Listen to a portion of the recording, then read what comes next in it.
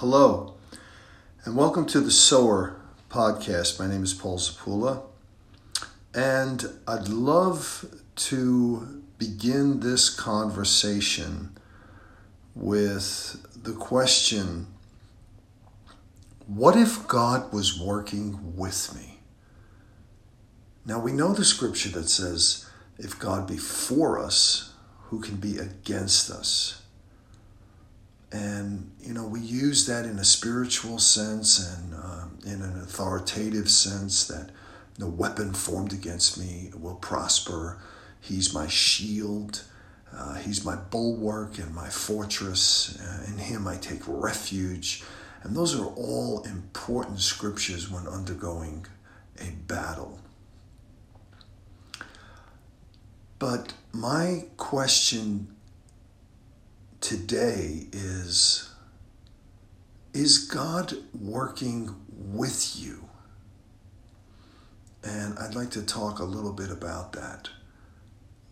Before we begin this talk, let's pray. Father, we thank you today, Lord, that we are endowed by the Holy Spirit, overshadowed by God, the Holy Spirit. We thank you that we are a covenant people. We thank you that the creator and sustainer by his breath of all things that we see in the sky and the heavens and the stars and the wonderful, beautiful things that we see on earth, and every living thing is sustained, created, and glorifies you. We know, O God, that you sent Jesus. He came down from heaven and he became one of us, to embrace us and to show us the love of the Father. And he gave himself as a ransom for us. We ask, Holy Spirit, that you would touch this time, open our understanding to the greater depths, the greater height, breadth, length, and to know this love of Jesus that passes all human understanding. For we ask these things in his blessed, matchless name. Amen. So I've been thinking about how many things have changed in our lives over the last 4 or 5 months since the pandemic. I know for me, things have drastically and radically been turned upside down and have changed. And here's a great thought. Though things are changing around us, the God who never changes is working with us. Let me say that again. Though things are changing all around us, the God who never changes is working with us. He's a changeless God. So the same God who spoke to Abraham and said, look and behold, all the descendants in the sky will be like all the stars, your descendants. Will be like all these massive amount of stars you see. That was before he even had one child.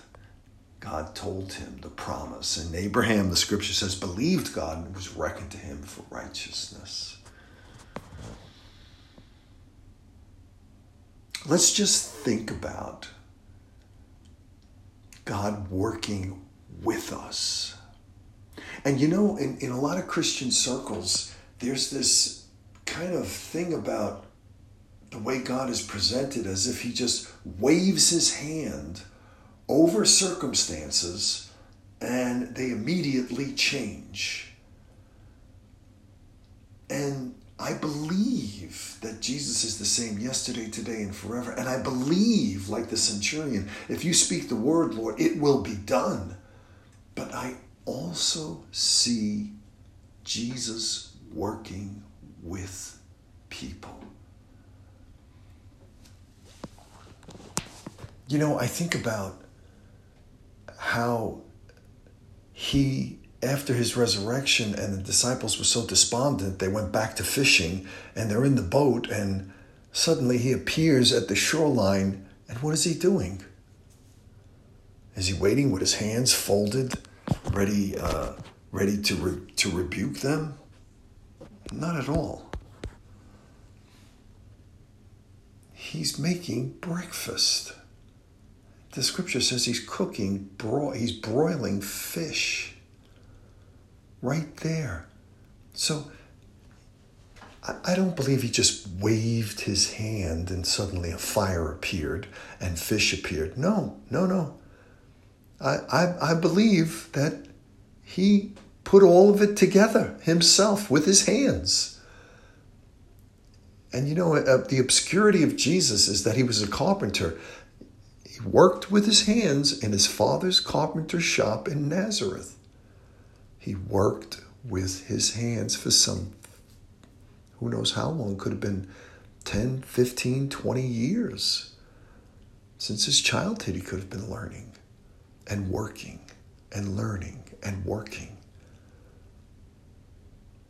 And I think that if we understand this Jesus who broils fish by his own hands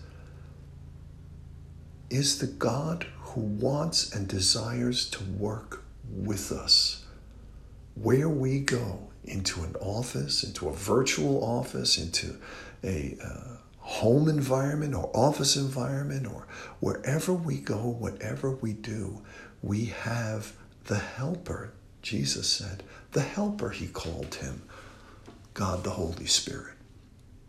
He's called the helper. Why? Because he comes alongside of us, the parakletos, come alongside of, the comforter, the advocate, the defender. He helps us along our way in our day-to-day duties.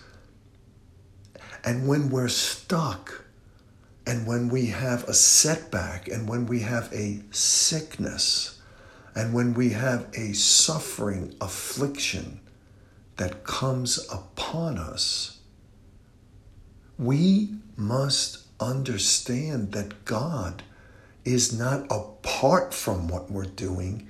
He is in what we are going through. He is in the waiting room with you, in the doctor. Yes, could he pass his hand over it? Of course he can. Does he do that? Maybe sometimes, yeah, he could do that. But what I see in my life and in Scripture is he walks through the time of your suffering, difficulty, frustration, addiction, habit, loss, grief. The shortest in all the Bible of the verses in John chapter 11 is at Lazarus' tomb. He wept. When the woman was caught in adultery, everybody that was accusing her had to drop their stones at the words of Jesus. And Jesus was the only one without sin to condemn her, but he did not. I believe he worked with her in recovery. He was restoring her, bringing her back from where she was, cast down, ready to be stoned. There are some of us today that feel cast down, ready to be stoned. And then we have, so unfortunate, believers in the body of the chosen throwing stones at us while we're wounded, saying we should not be this way or that way. Saying if you just confessed right and believed right and went through my formulas or this person's formulas, then all would be well. And the reason why it's not is because maybe there's some sin secret in your life that's preventing God from doing a miraculous work. I thought Jesus paid for every sin, past, present, and future, and covered it all with his blood on the cross. I guess that particular sin that you might have, well, he didn't cover that one. You're going to have to overcome that one, confess that one. And I think those are the stones that we don't need when we're down. We need a hand to help us up. And sometimes God just doesn't choose to wave his hand over us and make everything better. Rather, he reaches his hand towards us to help us up from where we are in whatever circumstance we find ourselves in this flipped out, upside down, ever-changing, fallen world we live in. The scripture says we're being renewed day by day, for this light momentary affliction is producing in us an eternal weight of glory which far outweighs it all. This is what we need to hold fast to and begin to allow the Holy Spirit, which was sent as our helper, to help us through this time, through the doctors, through the operation, through the recovery, through the difficulty, frustration, through the times of anger and the times of self-doubt, through the times of fear and anxiety. And remember, the hand that's reaching out to you is nail-scarred. The very wounds of Jesus show us that he embraced your wounds. You're wounded today. He was wounded for our transgressions. You're bruised today. He was bruised for our iniquities. You have no peace today. The chastisement of our peace was upon him. And by all these things, we have healing in our soul.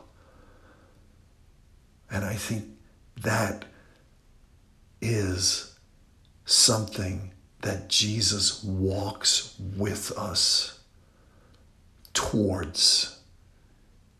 Recovery, healing is a time-related, ongoing mission that Jesus has towards his people. He wants and desires to walk with you through this, through the physical therapy, through the medications, through the dieting, through the recovery process, through the fear and anxiety, through the panic attacks, through the sleepless nights, through the difficulties of this life. His wounded hand is there to reach into what you're going through and bring you help and bring you comfort. And above everything else, the so important thing to know at this time of your personal difficulty and challenge is he's going to bring you through it. Yea, though I walk through the valley of the shadow of death, I fear no evil, for thou art walking with me through this valley. David knew.